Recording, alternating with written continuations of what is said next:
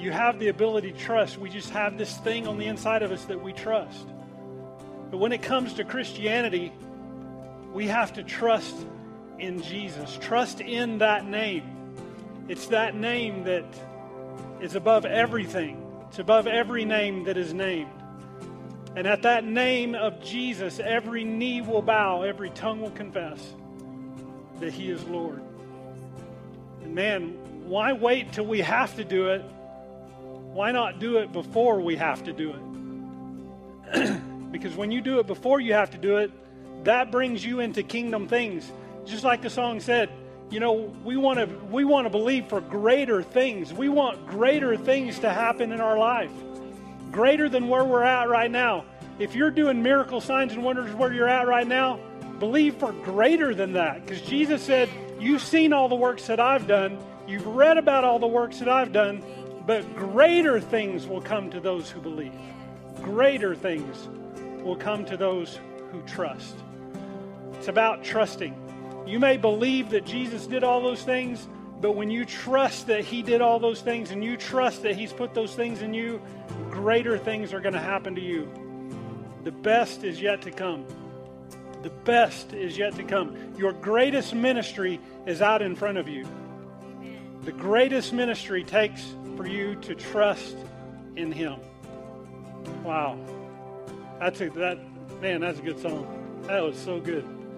So, man, well, give them a big hand clap or something. That's one hand clap in the room. Anyways, man, it's so good to have you guys here today joining us. It's good to have you guys here. Thank you all so much for doing what you do. It's awesome. So, man, what a great day we've got ahead of you. And as this time of the year comes around, this weekend is Memorial Day weekend. And my wife and I just kind of talk about how Memorial Day, even though it's like the gateway time to summer, lots of people, you know, usually this time of year, schools are letting out and it's a big celebration time and things like that. But Memorial Day is different. Memorial Day should not be a celebration. It should not be a happy Memorial Day unless you're celebrating those who have given their lives. That's what Memorial Day is all about. It's about those giving themselves in combat for our freedom. And, you know, on February 7th, 1968, I had an uncle that died in Vietnam. And he gave his life for the freedom of this country, for helping the freedoms of other countries and other people. And he gave his life. And I honor that. I never got to know him because I was born 9 months later. I was born in November of 1968. But, you know, my dad and my uncles and my aunts talk about him and what a wonderful person he was. So, anyways, man, just tomorrow on Memorial Day, I just ask of you to take a moment at some part of your day, take a moment and pray for the families that have lost people in combat and in war, no matter what era that happened in, and just give thanks to God that there are people who are willing to stand up and fight for freedom, fight for what they believe in, fight for what they trust in. So with that, just want you all to have a great, safe Memorial Day weekend wherever you are. With that, I'm going to get into some things today. My plan at the beginning of this whole quarantine thing, knowing that I was going to preach these next 3 weeks, was to talk about a series called Remedy, and it is basically about New Testament healing and what healing is like in the New Testament and the different aspects of healing in the New Testament. But where we're at in this current time, I sat down and started studying these things out, and what I found out, or what I figured out for myself, is that it's not time yet. And so we're gonna put that on hold for just a few weeks and see where we go with that. But I don't know all that I'm going to preach over the next 3 weeks or 4 weeks or 5 weeks, however long. But I just want to go with the flow of where we're at in this time.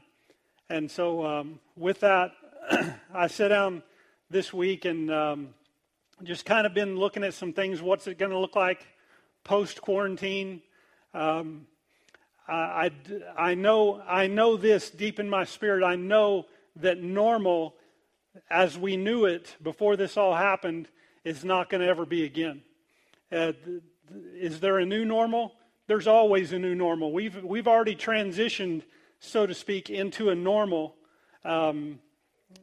through what we've been going through. You know, we've learned how to find the rhythm and the flow of what we're doing, even though we may not like it. But we found the rhythm and the flow of it. So there's a normal there.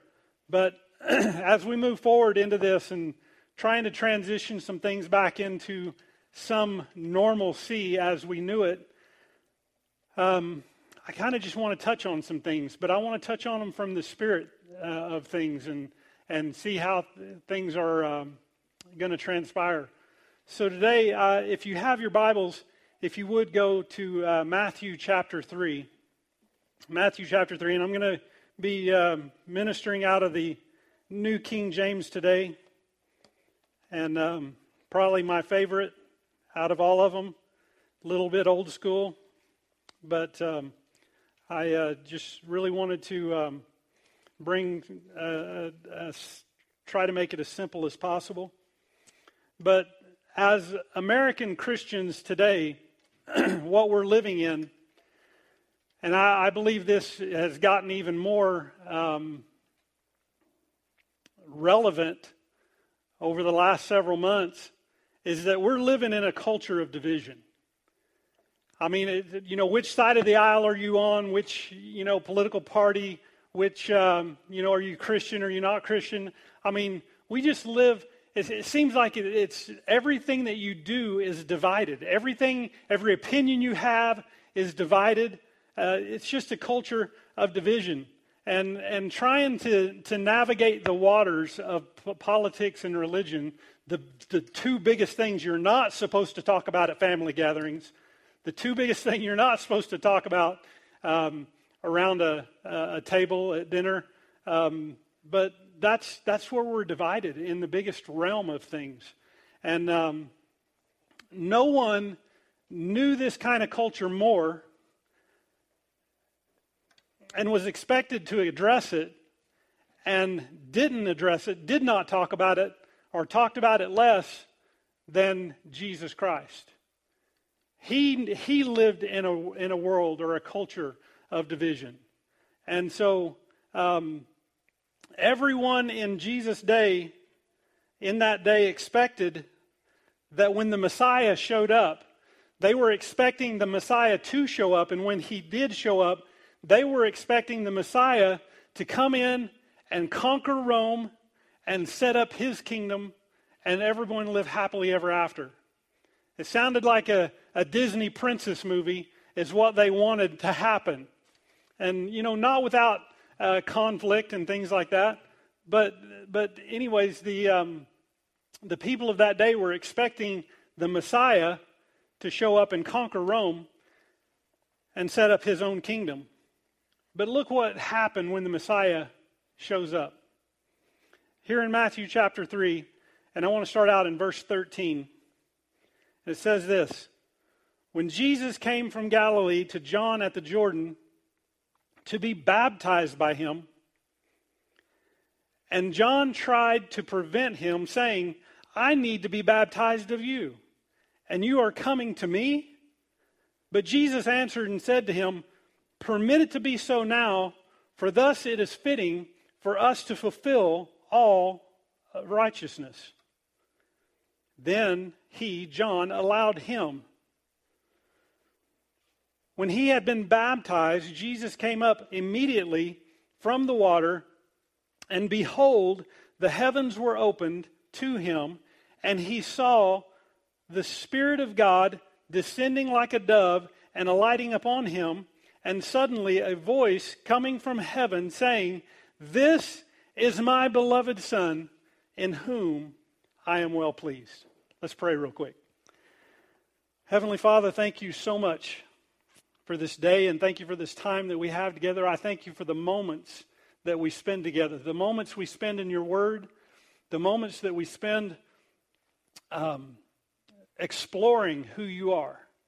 And so, Father, right now, in Jesus' name, I pray that you would give me the words to say, that you would help me to communicate these things accurately, but not only that God, that your people would hear the communication and receive it and go with it the way that they need to in this day and in this time. I praise you and thank you for encountering every single person watching or listening to this message today. I thank you and I praise you for all that you do and all that you're going to do. God, we just say greater things in Jesus' name. Amen. So Jesus did not begin his ministry with a grandiose political statement about hope, about change, about making Israel great again. He didn't start out with this grand thing to begin his ministry. He didn't come and in the beginning and he didn't say, "Follow me or else." He didn't come in and say, "You need to get saved." He didn't come in and say, "Turn or burn." He didn't say any of those things. What Jesus did is he came and he got wet. Did you hear what I said? He came and he got wet. He didn't need to be baptized, but he was still baptized. And coming up from the water with his hair wet, water dripping down his eyelashes, water dripping off the end of his nose and off the bottom of his beard. His clothes are soaked. He hears this booming voice. He could probably hear the water dripping through his ears. And all of a sudden, he hears this booming voice saying, "This is my beloved Son, in whom I'm well pleased." This is my beloved Son. Jesus hadn't done anything yet. Jesus hadn't done anything yet. There were no healings done yet.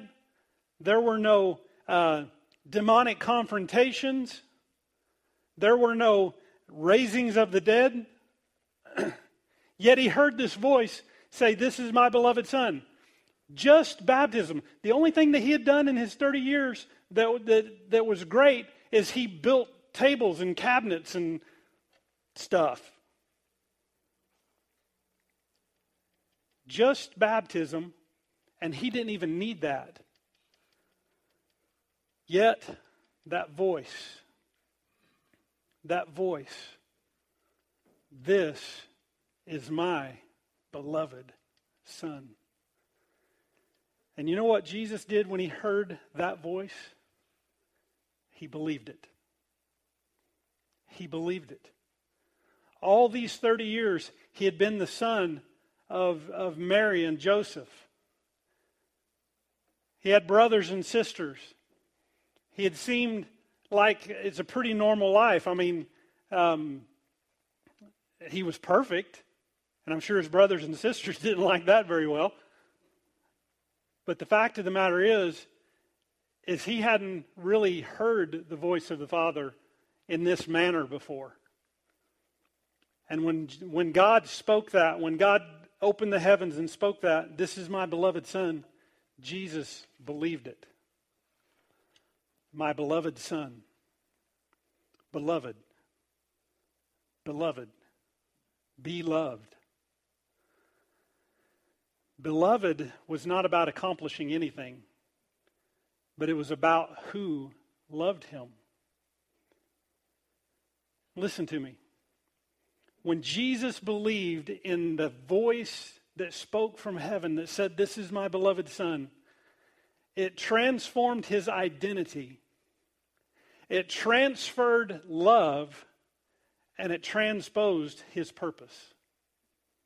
Let me say that again. When Jesus heard that voice from heaven, and he believed that he was the son of that voice in heaven, it transformed his total identity. And it transferred all of the love of the Father into him. And it transposed his purpose. He wasn't a cabinet maker anymore. Now there was something to do. Boom. Jesus is set. His purpose is set. Everything is set. So he can just walk into the city, change the political arena, and establish a new kingdom, right? I mean, that's exactly what he could do, is just leave right out of the Jordan, take a right-hand turn, take off into the city of Jerusalem, conquer Rome, set up a new kingdom. But that's not what he did. He came out of the water and he turned. But not towards the city. He turned towards the desert. Wet hair, soaked clothes, dripping from him. Every footstep he took, he left puddles from that Jordan River, headed towards the desert. Go on and down in Matthew chapter 4, in verse 1. It says, Then Jesus was led up by the Spirit into the wilderness to be tempted by the devil. And when he had fasted 40 days and 40 nights, afterward he was hungry. How many of you know you fast 40 days and 40 nights, you're going to be hungry? But I saw some things here in these first two verses. Number one, he went to the wilderness. The word wilderness there in the Greek means a solitary or a desolate or an uninhabited place. Literally, it means he went to a lonely place. A lonely place. And it said that he was going there to be tempted. The word tempted means to be tested. And then he was on a fast. Now, many of us right now can attest to that, because here at the church we've been doing a corporate fast for these last, what are we on, day 16? Day 16. And it has been, really, for me, I've been doing this, and honestly, this has been the first purposeful fast that I've ever done. The rest of the time I just got hungry. And but this had purpose in it. And with that, I'm learning some things. I'm learning some new things. But still yet, there's times that I've been hungry, and I haven't even been on this thing 16 days, 17 days yet.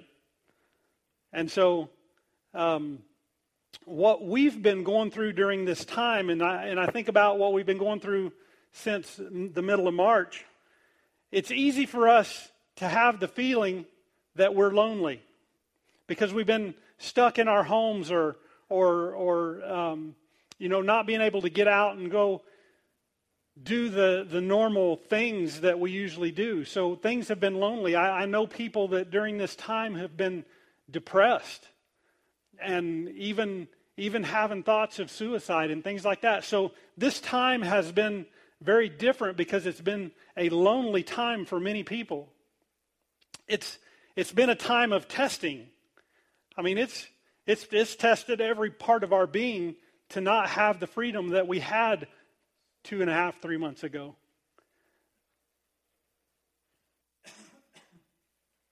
And then the fast that we've been doing, for many of us, we can relate to having, not being able to, having the hunger for natural things and not being able to, or not choosing not to do those things. So, we can attest to these things during this time. But, I've got to confess something, is the way that I've looked at this story. I thought y'all thought I was going to say that I ate something that I shouldn't have ate, huh? That's not the confession today. I've been good. I've been a good boy. Anyways, what I got to confess is this story, this account of Jesus here is the way that I've looked at it, the way that I've read it, or the way that I've heard this story being preached in the past, is that Jesus out here in the wilderness, it's hot in the wilderness. It's lonely in the wilderness. Jesus is vulnerable in the wilderness. He's weak. He's hungry. He's thirsty. I even heard one preacher one time say that he's being stalked by wild animals. And, some of that in the natural may be true. That the devil was preying upon his weakness is the way I've always looked at it. Is that he's out here, he's so vulnerable and in such a vulnerable position that the devil now is coming after him to prey upon his weakness. But when I was reading through this, I saw something. It came in the very first line of chapter 4, verse 1, is it said that he was led up by the Spirit. He was led up by the Spirit. Literally means that he was being led to a higher place.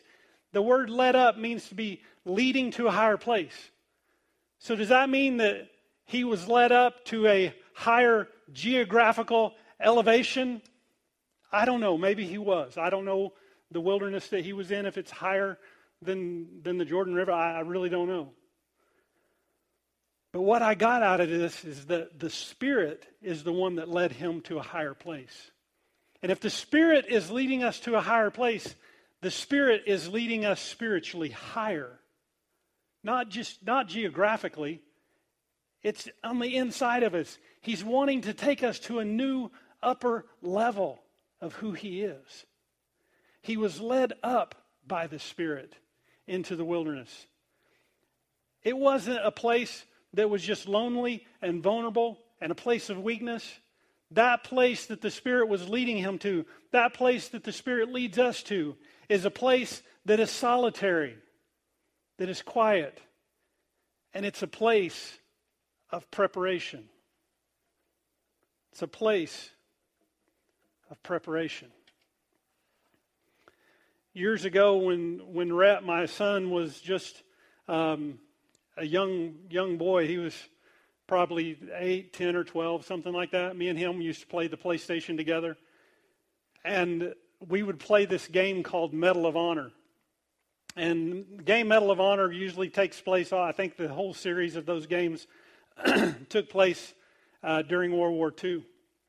And so you get to be this World War II character and go and fight different battles. But in that game, in the chaos of combat, if your character got shot, that it would deplete the health meter that you had. One shot would not kill you, but multiple shots would deplete your health meter and ultimately die when you lost all of your health meter. So if you wanted to regain your health, what you had to do is get your character out of the midst of the chaos and the combat and take them into a solitary place. Not to just to be quiet, but it was in that solitary place that the health was restored. And so your character would get away and restore his health so that he could come back into the battle, so that he could come back into the fight and begin to wage war again. And that's what Jesus is doing here. I got a whole different perspective when I realized that the wilderness was not to deplete Jesus, it was to build him up. It was that place of building up. Jesus was not in the wilderness to be weakened, to be tested. God does not weaken us to test us. He does not put us in a place to be weakened. He was led up. He was led higher. He was put into a place of being spiritually higher to be spiritually strengthened to be tested. He was there to be set up to succeed, not to fail. Jesus already knew Adam went through this same test and he failed. but I'm going to set myself into this place, and I'm going to get alone with God. I don't care about food. I don't care about water. I don't care about wild animals. I don't care about the heat. I don't care about all this stuff. Yes, it may come against my physical body, but I'm here to get strengthened. I'm here to be strengthened for the test.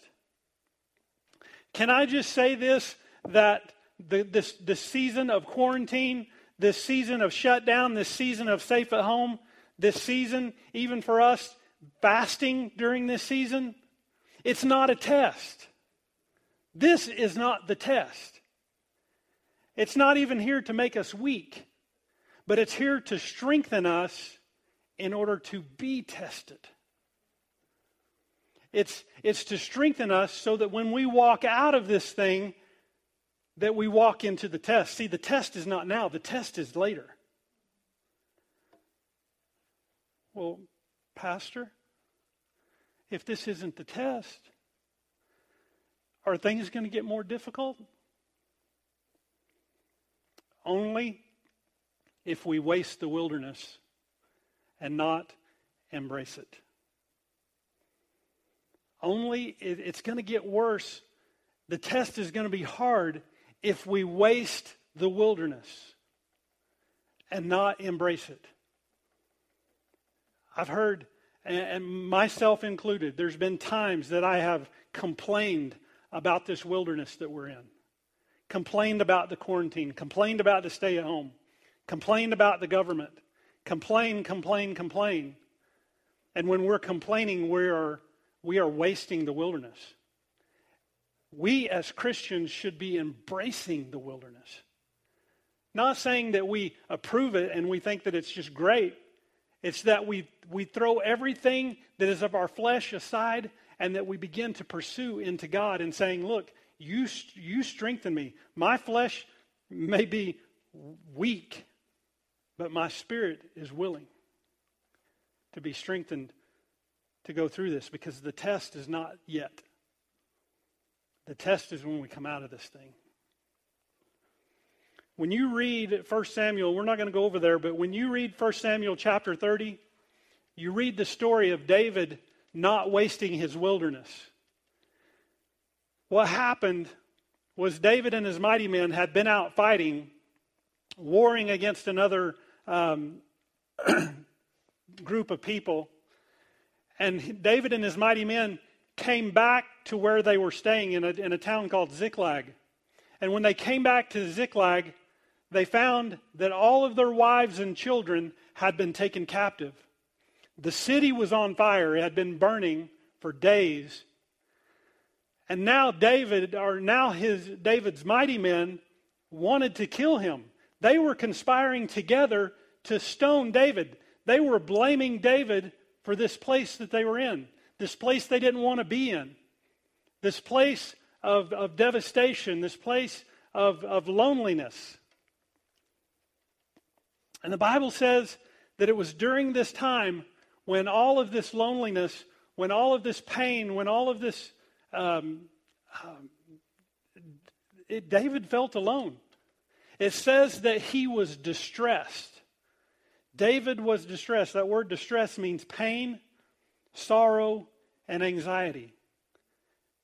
How many of us have felt that? How many of us during this time have felt that very thing? All alone. David was all alone, and he was feeling it. He was all alone, knowing that his men are on the other side of the road conspiring to kill him, because they blamed him. But what did David do? David embraced that moment. And the Bible says that David strengthened himself. It didn't matter what they were conspiring. It didn't matter that his wife and kids were gone. It didn't matter that the city that he was living in was on fire and that many people had been killed because he went out and attacked somebody else. He was in that moment all alone, and he strengthened himself. And when he strengthened himself, he gathered his men. He walked right back into that group of men and said, let's go get them.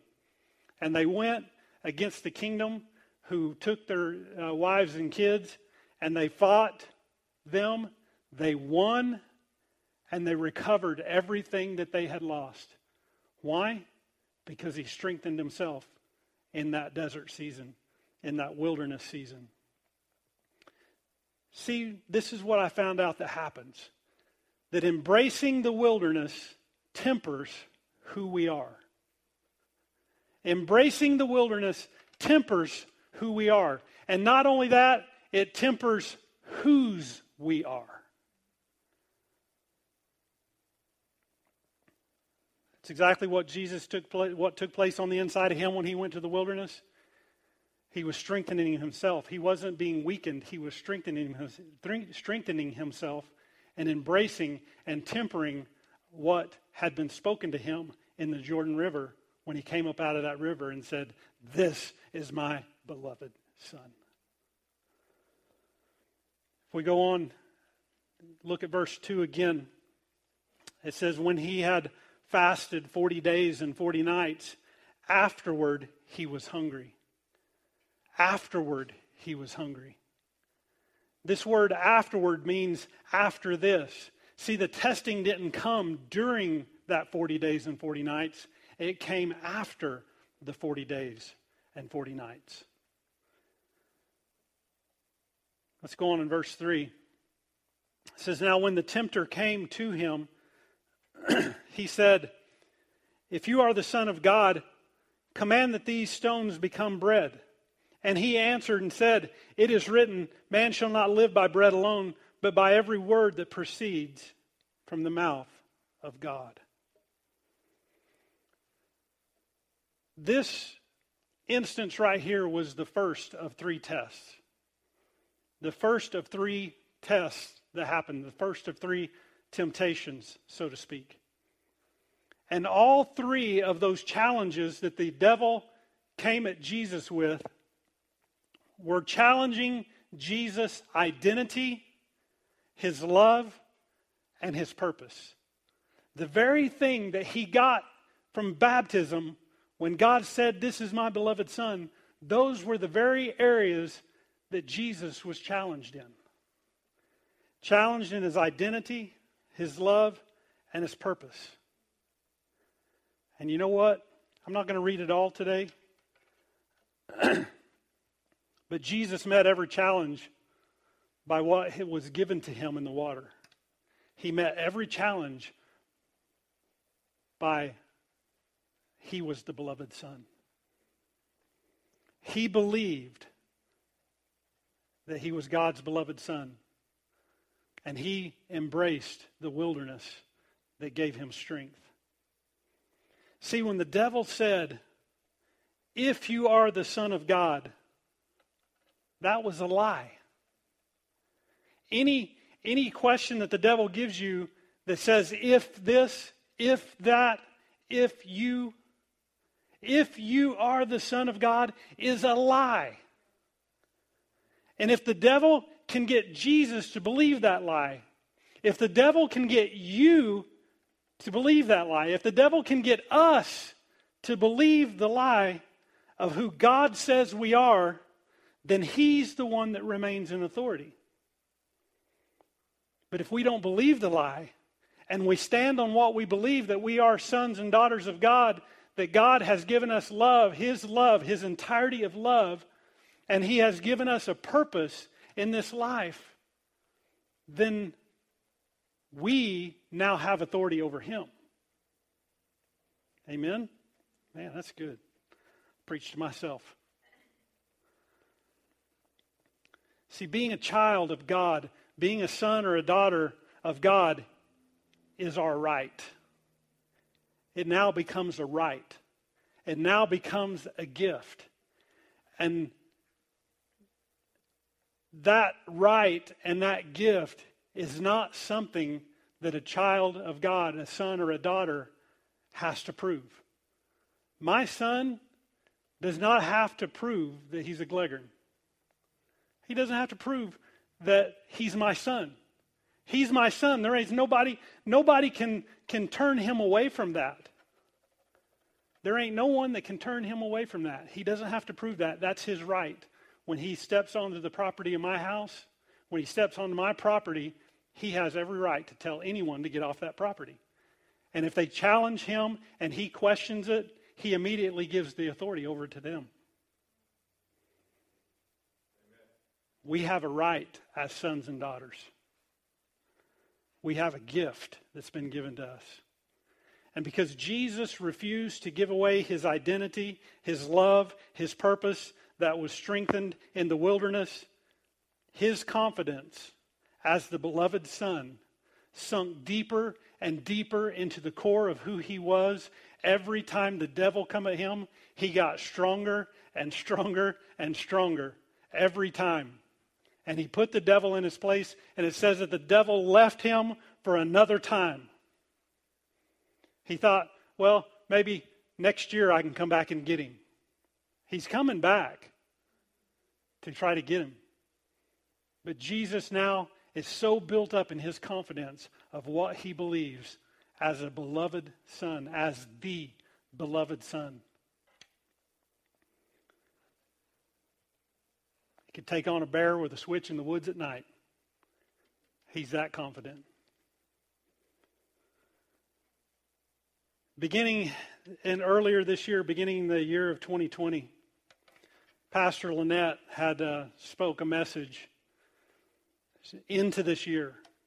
And I believe that she is a prophet of our house, that when she speaks these kinds of things, these prophetic words, that they become a part of our foundation when she speaks those things. And this year, she spoke into this year for us as a body to pay attention to the time.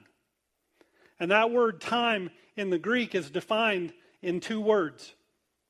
The first word is chronos, which means a measured time. It's where we get the word chronograph or chronological. It's about a measured place of time. And the other word is kairos. And it means those God moments. It means those appointed times. It's those special set times that God sets up or is a set up time. It's a moment. And so she talked about paying attention to those kairos moments that we are to look for. She said that we are to look for and take advantage of those kairos moments. And 2020, what she was saying was that 2020 is going to hold those kairos moments for us. There's going to be points along our way. And back then, I don't think she saw the fullness of what was going to come, because 2020 has been wild. It has been crazy. It has been so goofy. Hashtag 2020 is drunk. Hashtag on Corona. Hashtag and Tiger King. And then free Joe Exotic. Anyways, it's been a crazy year that we've been in. But as sons and daughters, we have been given a kairos moment. This time, this wilderness, so to speak, time has been a kairos moment. And what we have been thinking as lonely and distressing, we need to leverage as quiet and solitary. Listen, we've only got so much time left in this kairos moment. We've only got so much chronos left in this moment. And if it's been lonely and distressing, we need to leverage the quiet and solitary from here on out. If it's been a testing time for you, make it a preparation time. And if you've been fasting, make it a time of eating the bread of life at the table of God. And maybe you're sitting there going, well, I wasn't sure about this whole fasting thing, and I don't know, I haven't done it up to now, and, so I missed this time. No, you didn't miss anything.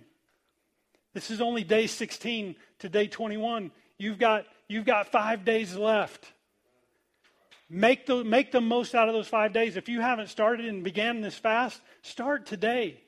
Start for the reason of saying, I am strengthening myself for what is to come. I'm not starving myself. I'm strengthening myself. You can still start. No condemnation, man. You can still start today. But if you've been fasting and you feel like giving up, no, don't give up. Sit down and eat the bread of life at the table of the Lord. Because he sets a table. Psalm 23 says he sets a table in the presence of your enemies. You can sit there and eat bread, the word of God, and your enemy is sitting there going, what's wrong with you? Why ain't you fighting? Because the fight's going to come to you. I'm like David. I'm strengthening myself. I'm going to bring the fight to you. So you better get ready. You better get ready, devil. You better get ready. And when we do that, we are tempering our identity. We are tempering the love that has been given to us from the Father. We are tempering the purpose that he has set before us because we are his beloved. See, Jesus was the beloved, but we are a beloved. We are beloved sons and daughters. Before Jesus ever did any miracle signs and wonders, he went in and embraced the wilderness.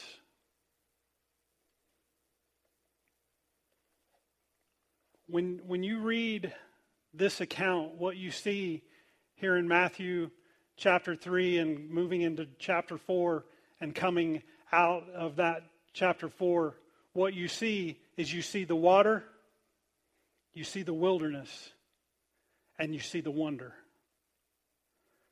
The water imparted identity, love, and purpose to Jesus. The wilderness strengthened identity, love, and purpose. And the wonder demonstrated his identity, his love, and his purpose.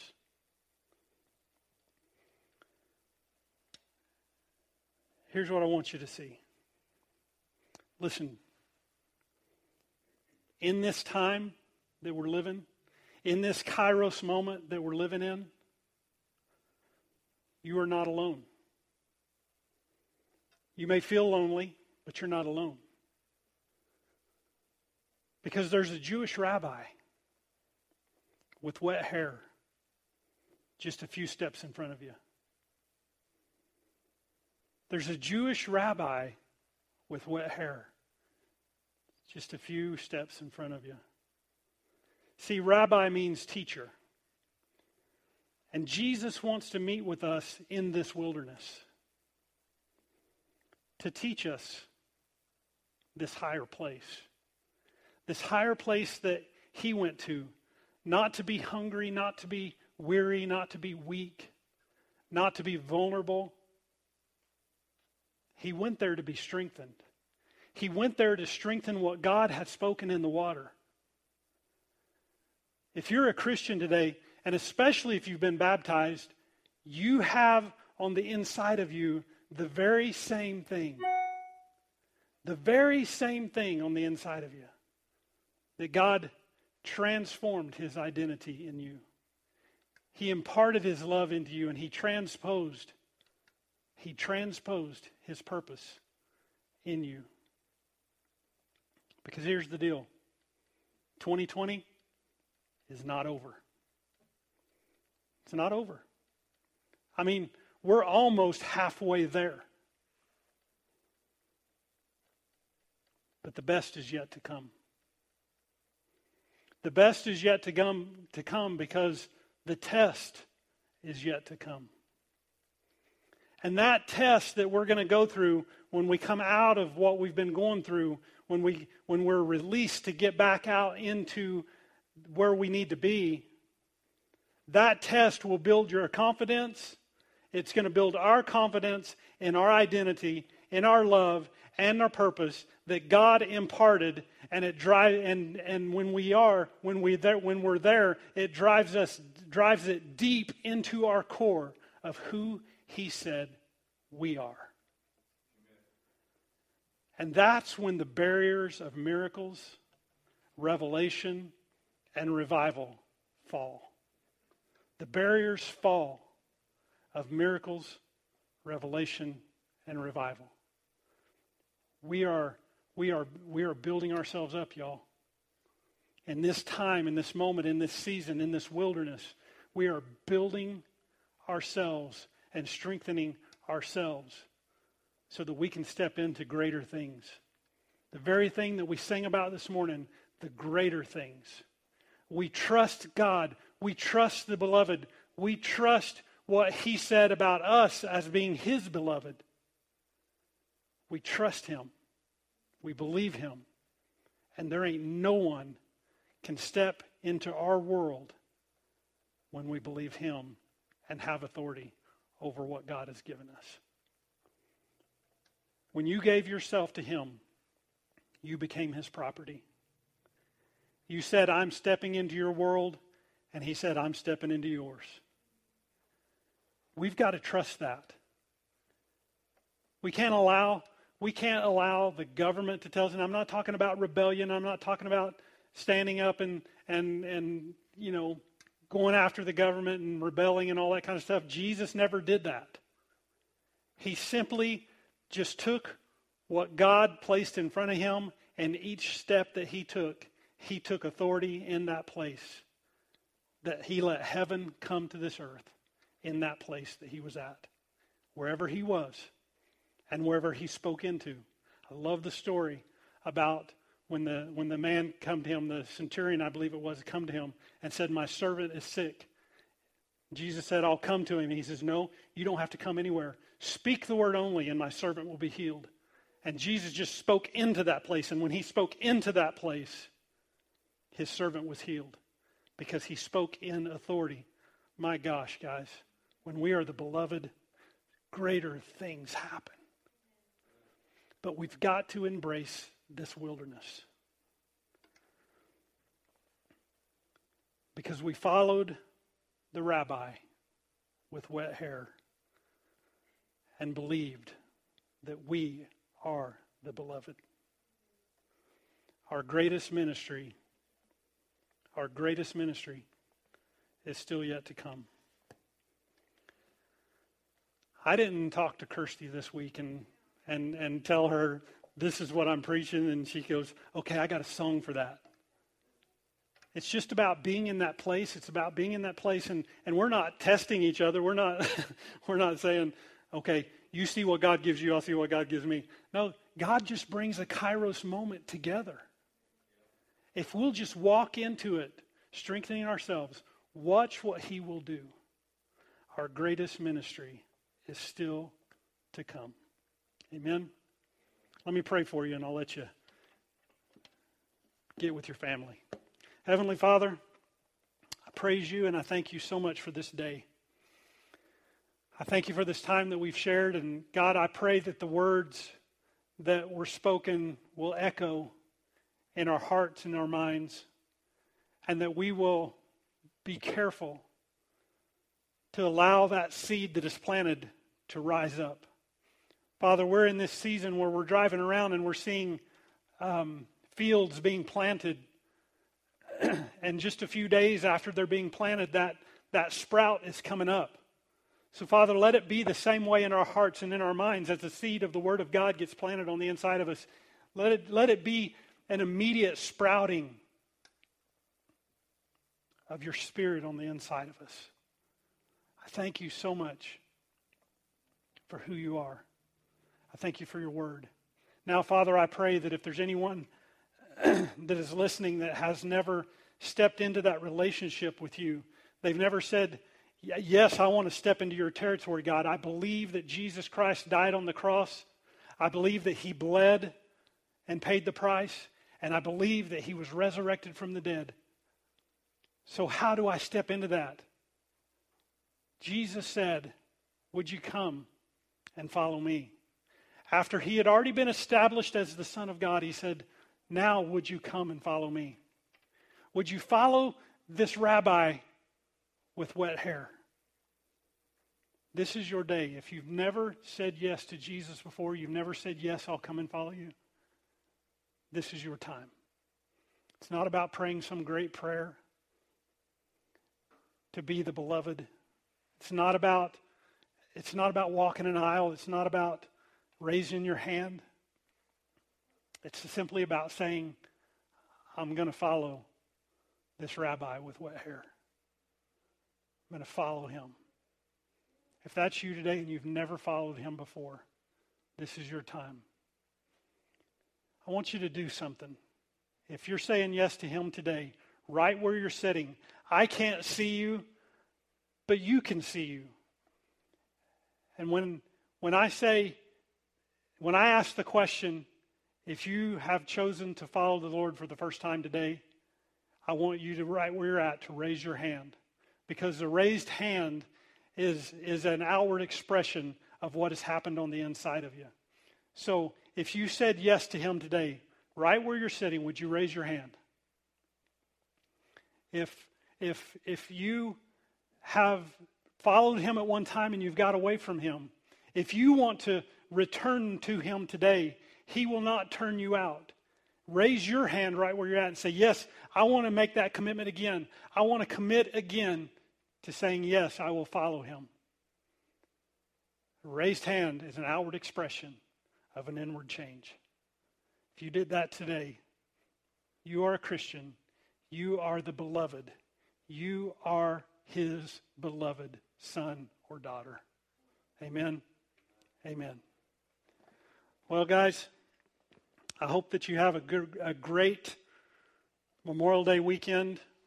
Enjoy your time with your family. Take a moment and think about someone who has paid the ultimate price during this time. Pray for their families. Pray for, if you've went through something like that, pray. And just thank God for giving freedom. That price is freedom. So anyways, God bless America. We love you. We thank you so much for joining us today. And y'all have a great rest of your week. We've got some big things coming. Stay tuned to Facebook and stay tuned to this week. And God bless our president for doing what he's doing. So we'll have some news coming out this week. So stay tuned. We love you guys. Y'all have a good week. Have a good one.